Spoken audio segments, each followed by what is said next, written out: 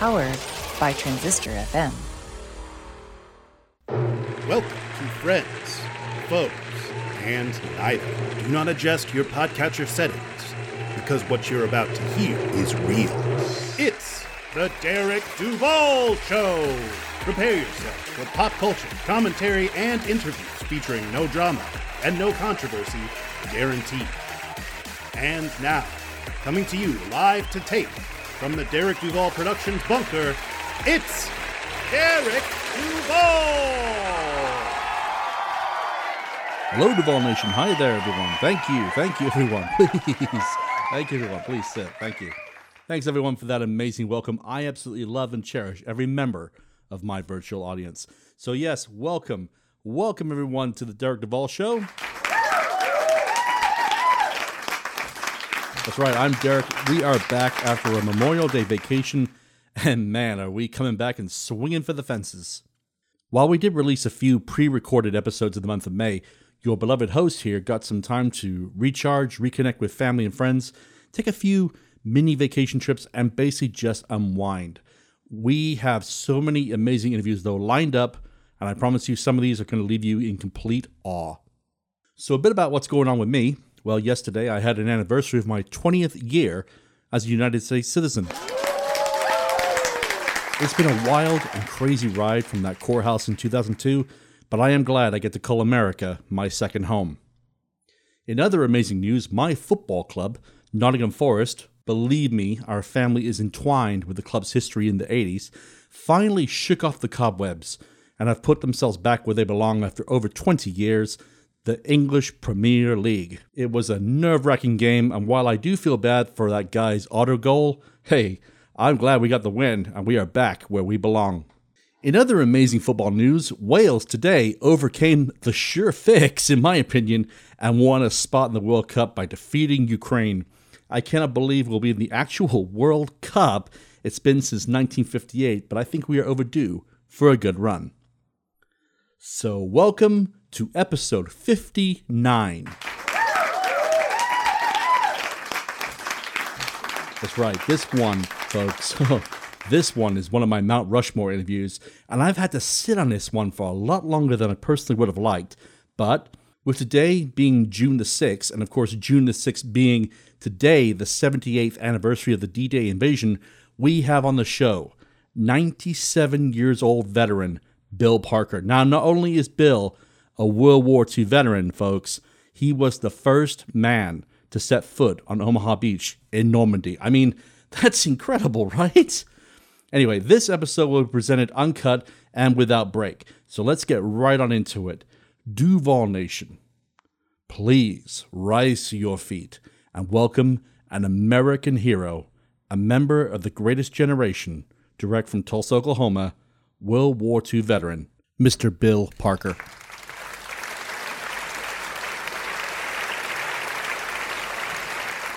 Good afternoon, Bill. Welcome to the Derek Duvall Show. This is indeed a great honor for me. How has the weather been out by you today? Weather's pretty nice here. 78, yeah, it's been a good day. I always start my interviews with the same question, and that is, how has it been for you to navigate the COVID-19 pandemic? Well, it's kind of slowed everything down. Kind of hard to get used to not going to the grocery store or anywhere you want to go, you know. Yeah. Didn't go at the restaurants much. Didn't go to a few rodeos I'd have went to if it hadn't been here. Yeah, it affected me quite a bit. Every journey has a beginning, and unlike the majority of my guests, we go nearly 100 years back. Where were you born, and what was it like growing up? Torrance, California. Well, I didn't grow up there. I grew up in Oklahoma. Well, I had the good of life as a person could want in Oklahoma. I had a good horse, a good saddle, and a good girlfriend. Dad didn't keep me at home too much. Yeah, I had a good life when I was growing up as a teenager. Tell us what it was like to grow up in the Great Depression. Just being a big old kid, it didn't affect us too much. It did Mother and Dad. We didn't have nothing. The weather was hot, the wind is hot, And that is during the dust storms. All things would get too bad back there. Why, Daddy'd catch a freight train, go to California and work in the oil fields, make a little money, and come back home and make another crop, and it'd burn up. Yeah, it was a pretty bad deal back then. Of course, me being a big old kid with a good horse, I didn't mind it much. So, with all this going on, were you aware of what was going on in Europe during the 1930s? No, I didn't even know where Europe was. First thing I heard was about any of that. I was on a country road going to see my girlfriend when I was 16 years old. Went by a house. One of the women that lived there, one of her daughters run out and told me they bombed Pearl Harbor. And I said, well, where's Pearl Harbor? She didn't know either. And I said, well, what is Pearl Harbor? Well, she didn't know that either. No, we didn't know nothing about the world at that time. What was your reaction when you got your draft notice to join the Army? I got drafted just before I got out of high school at 18, and Dad went down and got me a deferment for a month so I could finish school. School was out in June and July, why I got another call and was in the Army in sometime the last of July. So what was your MOS when you finally joined the Army? Never was in anything but the infantry. We just learned what the infantry do. First thing they done when I went to Fort Sill, and then they shipped me on down to Camp Walters, Texas. First thing they done down there was take me to a rifle range to see if I could shoot a gun, shoot a rifle, they called it. They handed me an M1 rifle with a clip and showed me how to put it in it. Another man run up a big white sign out there, looked like a man, and they said, well, shoot him. I asked them where at, and they said, well, shoot him in the heart. And I said, well, I don't know where his heart is. So it said, same place yours is. Anyway, I shot this clip up, and shot it in a round about 4 inches around.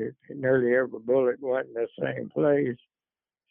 When it got done shooting, he said, well, that's a good shooting. And I said, well, all right. And he handed me another clip, and he said, well, shoot it again. Had this man put up another dummy out there, and I put the rifle up to my shoulder, and he said, no, you put it to your right shoulder. I shot left-handed all the time. So I told him I don't shoot right-handed, I shoot left-handed. He said, you shoot right-handed now, you're in the Army. So I had to learn to shoot it right-handed after I got in the Army.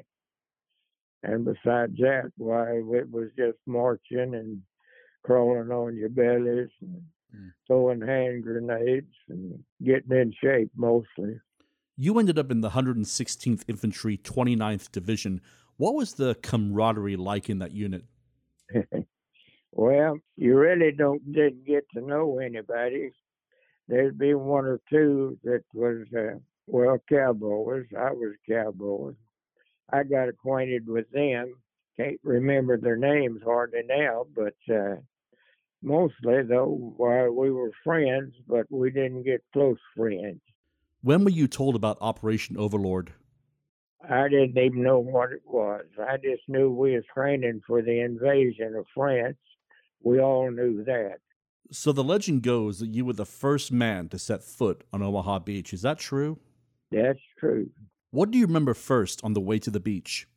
What I remember hearing first was them big shells busting right up the side of her head. They started shooting at us before we got off the landing craft. It was hitting in the water, hitting all around us. Of course, as we went across the beach, I was the first man off of that landing craft because I was the leader of the war cutting section. And I had a Bangalore torpedo that's about 6 foot long, 3 foot around with dynamite in the middle, Amatol on each end. And I went across that beach with a machine gun hitting the ground right in front of me. That 3 feet just knocking up the sand. Mm. And I couldn't go back because there wasn't nothing but water back there. And I couldn't go any faster forward because I was loaded. So he never did hit me. By your recollection, how long did it take Omaha Beach? I really don't know. The beach was, I think, the 2 football going fields away across from the sand, and we had to go across all of it, and did. And we got up to the banks. Why, we had to fight the Germans on the bank, but we had their machine guns still shooting, and we didn't have anything at all to knock them out with. We were doing good with the men on the bank. We wasn't having much trouble with them. We was laying in water on our bellies, about waist dump sand that was about a foot high. I heard later that we just couldn't go, on account of the pillboxes, but I heard later the Navy man out in the ocean saying we was hung up. He brought the battleships in close to shore and said he had shoot over our heads way over, but he lowered them big guns and he shot about 6 or 8 feet over our heads, knocked the pillboxes out. So that turned the invasion loose where I was at. And anyway, we went on in. I don't know how far that day, but we were in hedgerow country and we was in 2 or 3 mile ends when dark come. The night of June the 6th, 1944, after the initial invasion, what happened next? At dark come, why, I was a private. We didn't have any officers with us, any non-coms. We was all just privates. And I had about 20 to 30 men following me that was all from my division and from the 1st Division and anywhere else that they'd got lost. What I was going to do now, and I told him, I said, well, I'm going to stay right here till daylight. And I did. When daylight come, why, I was about out of ammunition, and the rest of them were too. And I went back to the beach to get ammunition because I knew all those dead men had ammunition. And I'm not going to sit here and tell you I got it off of them because my mind won't let me remember that. But I did get the ammunition, come back with them, and those 20 or 30 men are still waiting. And then we went, I think, north up to about what they called a sunken road. We'd have called it a ditch, maybe a little water in it. But there'd been a big fight there. There was lots of dead Germans, lots of dead Americans, and burnt out equipment. And anyway, we went up that road to a little town called Vierville, near France. When I got there, why, there was a captain or lieutenant, I don't know what he was. He looked at me and he said, Sergeant, put your men in that hole. We're going to take this town.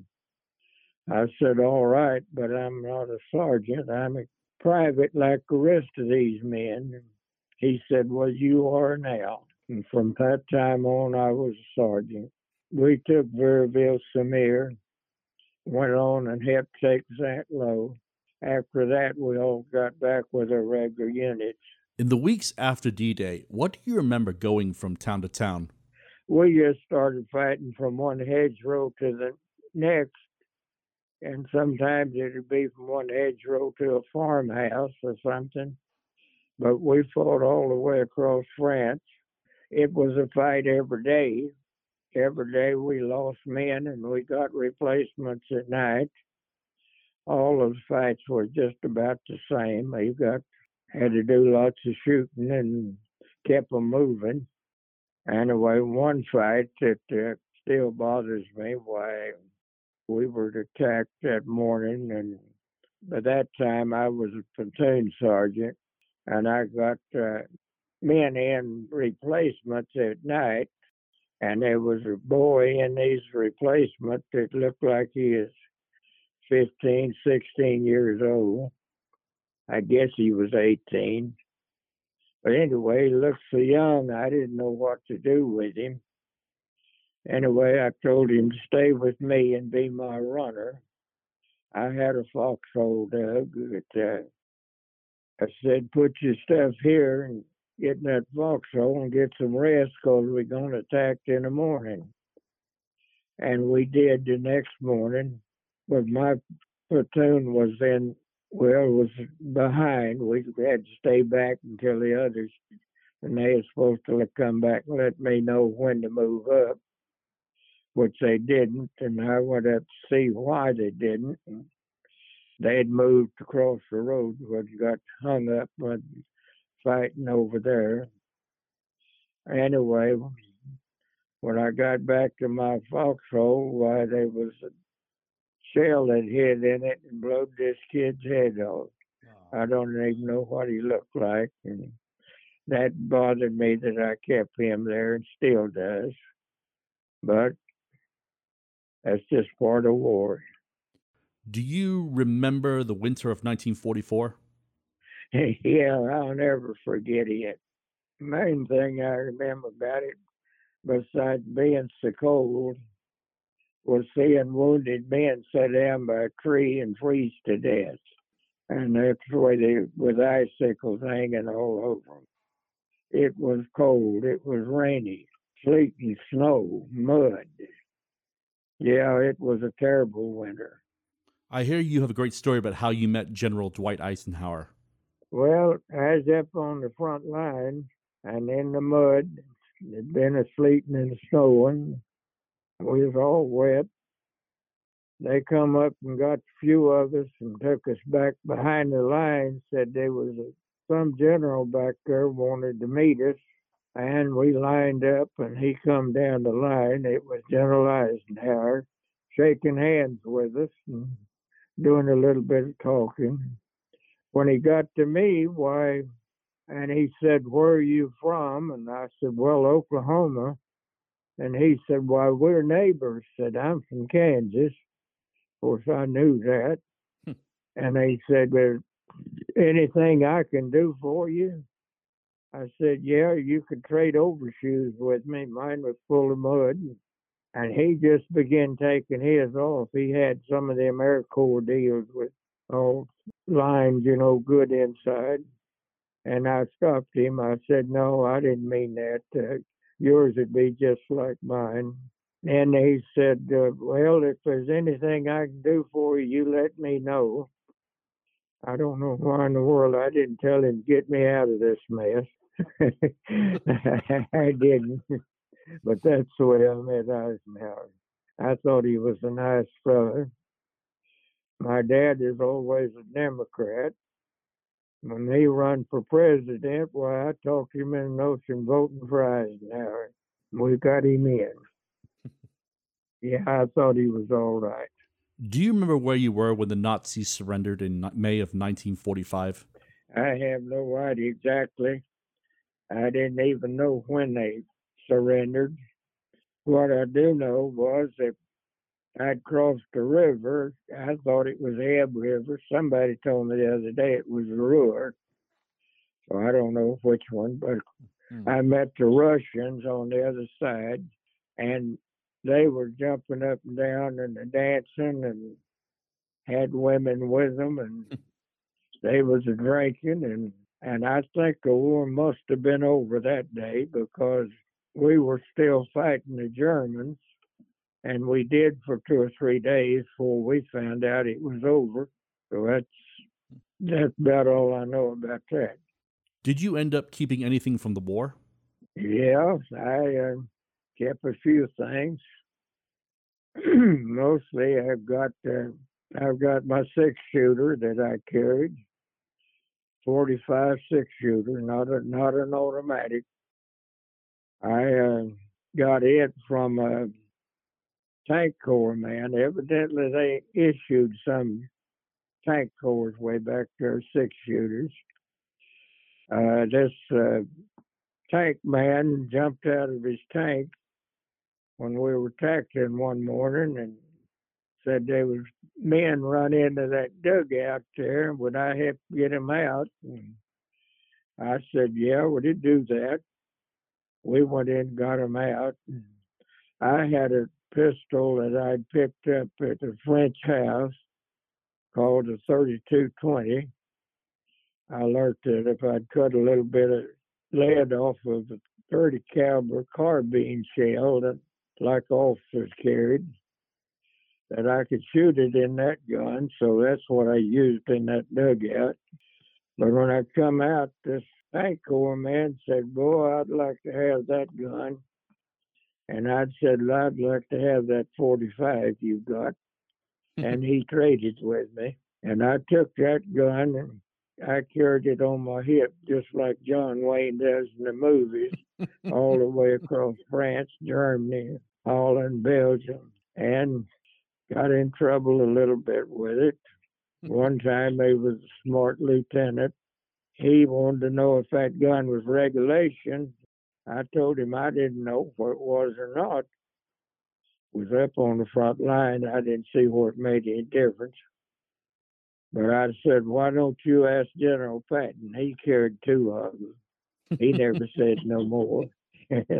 I went into a building one night, just getting dark, and to clean it out because we needed someplace to stay all night in. I went in to see, and I saw a big man down in the silhouetted against the window, and I hollered at him to put his hands up and turn around, and he didn't. I hollered at him again, and he didn't move. And I up and shot him with this 45, shot his head off. I went down to see what I'd done, and I shot Hitler. It was a chalk bust of Hitler. That's you, Hitler. And my men, they would never forget that. Every time they got a chance, they'd say, this is Sergeant Parker that shot Hitler. Shot Hitler. Nice. Since the end of World War II, have you ever returned to Normandy? No, I have never been back. I may go this coming June, though, if everything goes all right. It's been over 70 plus years since the end of World War II. Has your opinion of the Germans changed since then, or is there a lot of anger or resentment?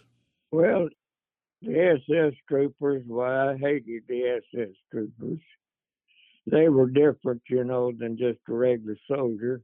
In some interview I had, why, I guess I said I hated the Germans because later on, after the war was over, well, not too long ago, there was a German woman called me from Germany and said she wanted to straighten me out on the German people. And I said, well, all right.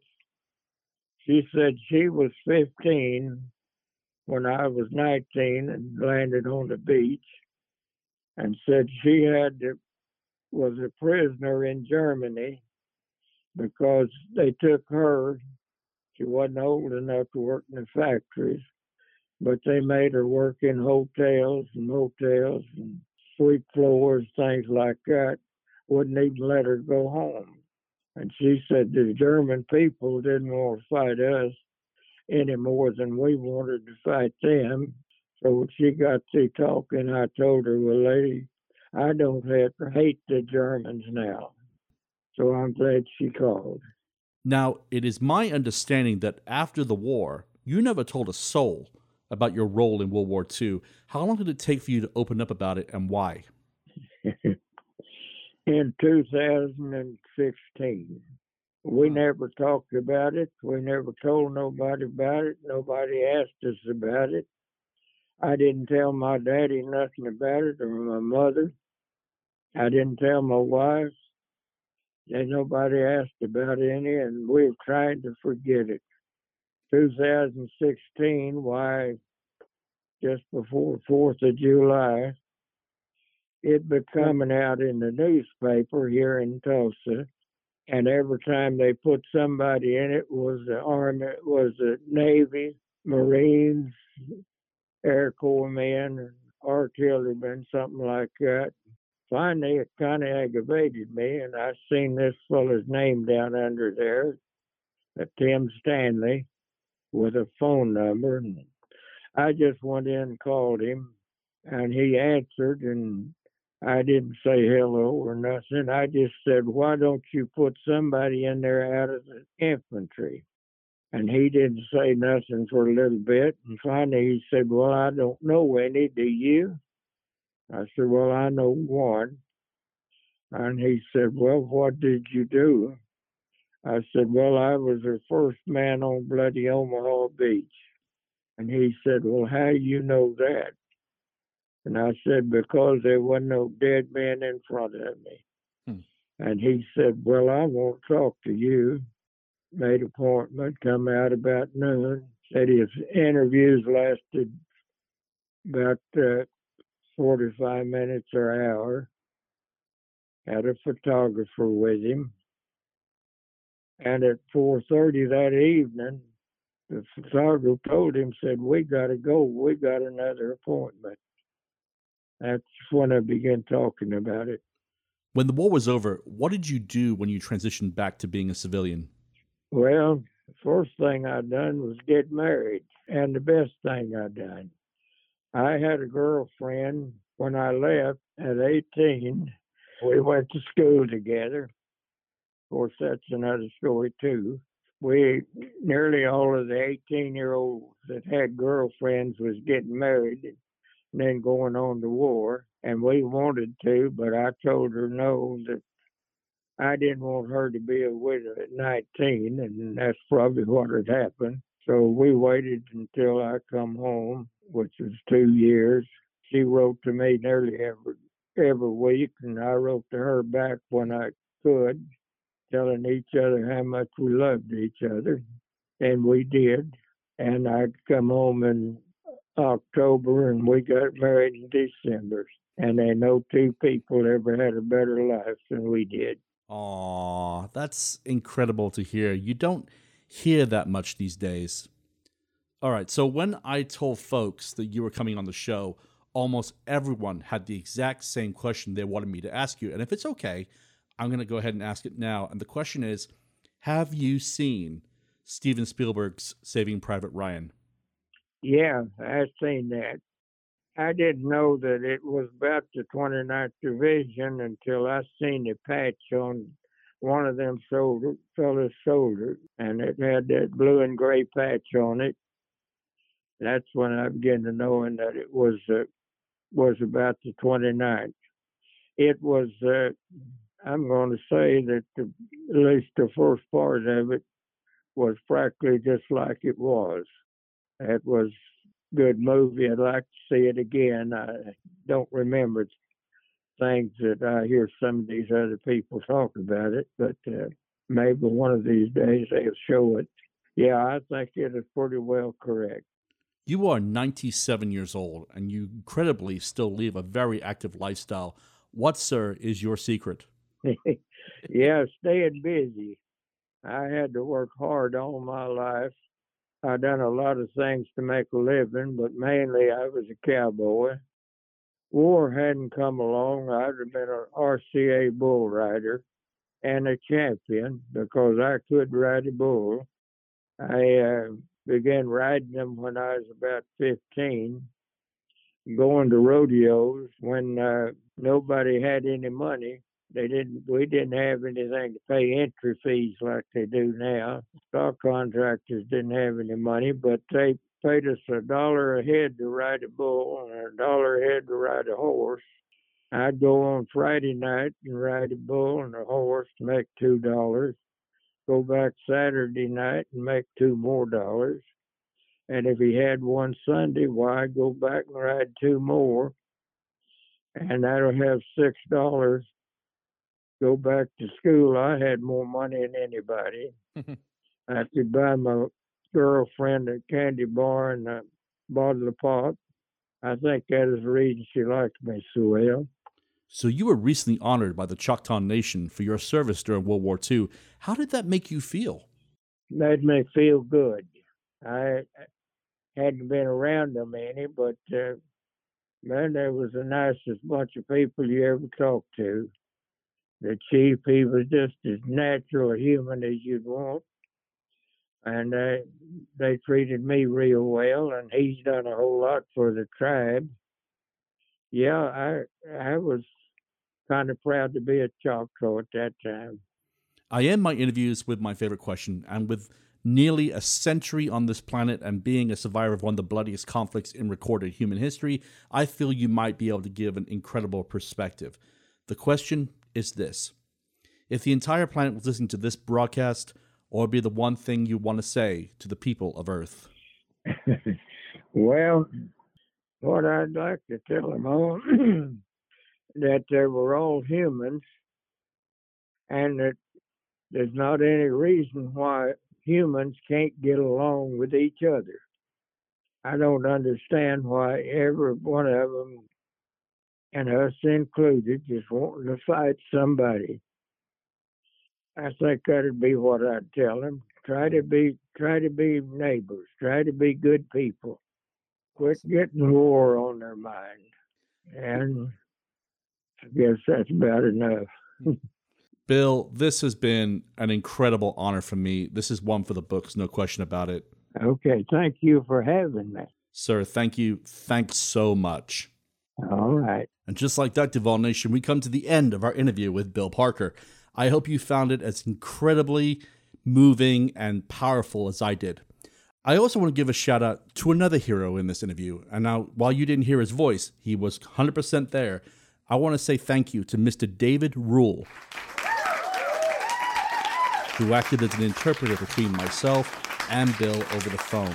He's an amazing man, and I am so glad he and I got to speak to each other. We still have so much amazing stuff coming up for release in June. Plus, and this is the part I know a lot of you are happy, we have plenty of Derek and Mindy's Fun with Movies to release as well in the next few days. Plus, her and I are going to go see the new Jurassic Park film on Thursday, so be sure to see our review before the weekend. So, on behalf of everyone at the Derek Duvall Show, I want to say to each and every one of you, be safe, be well, and you know what? Hug a veteran, regardless of what war they fought in. Right now, our veterans need our compassion more than you can ever imagine right now. Nostar, God bless, and see you next time, Planet Earth. This has been a recording of The Derek Duvall Show, and we thank you for listening. Please go to our website, derekduvallshow.com, for the latest news on downloads and to explore past episodes. Find us on Twitter and Instagram at Derek Duvall Show.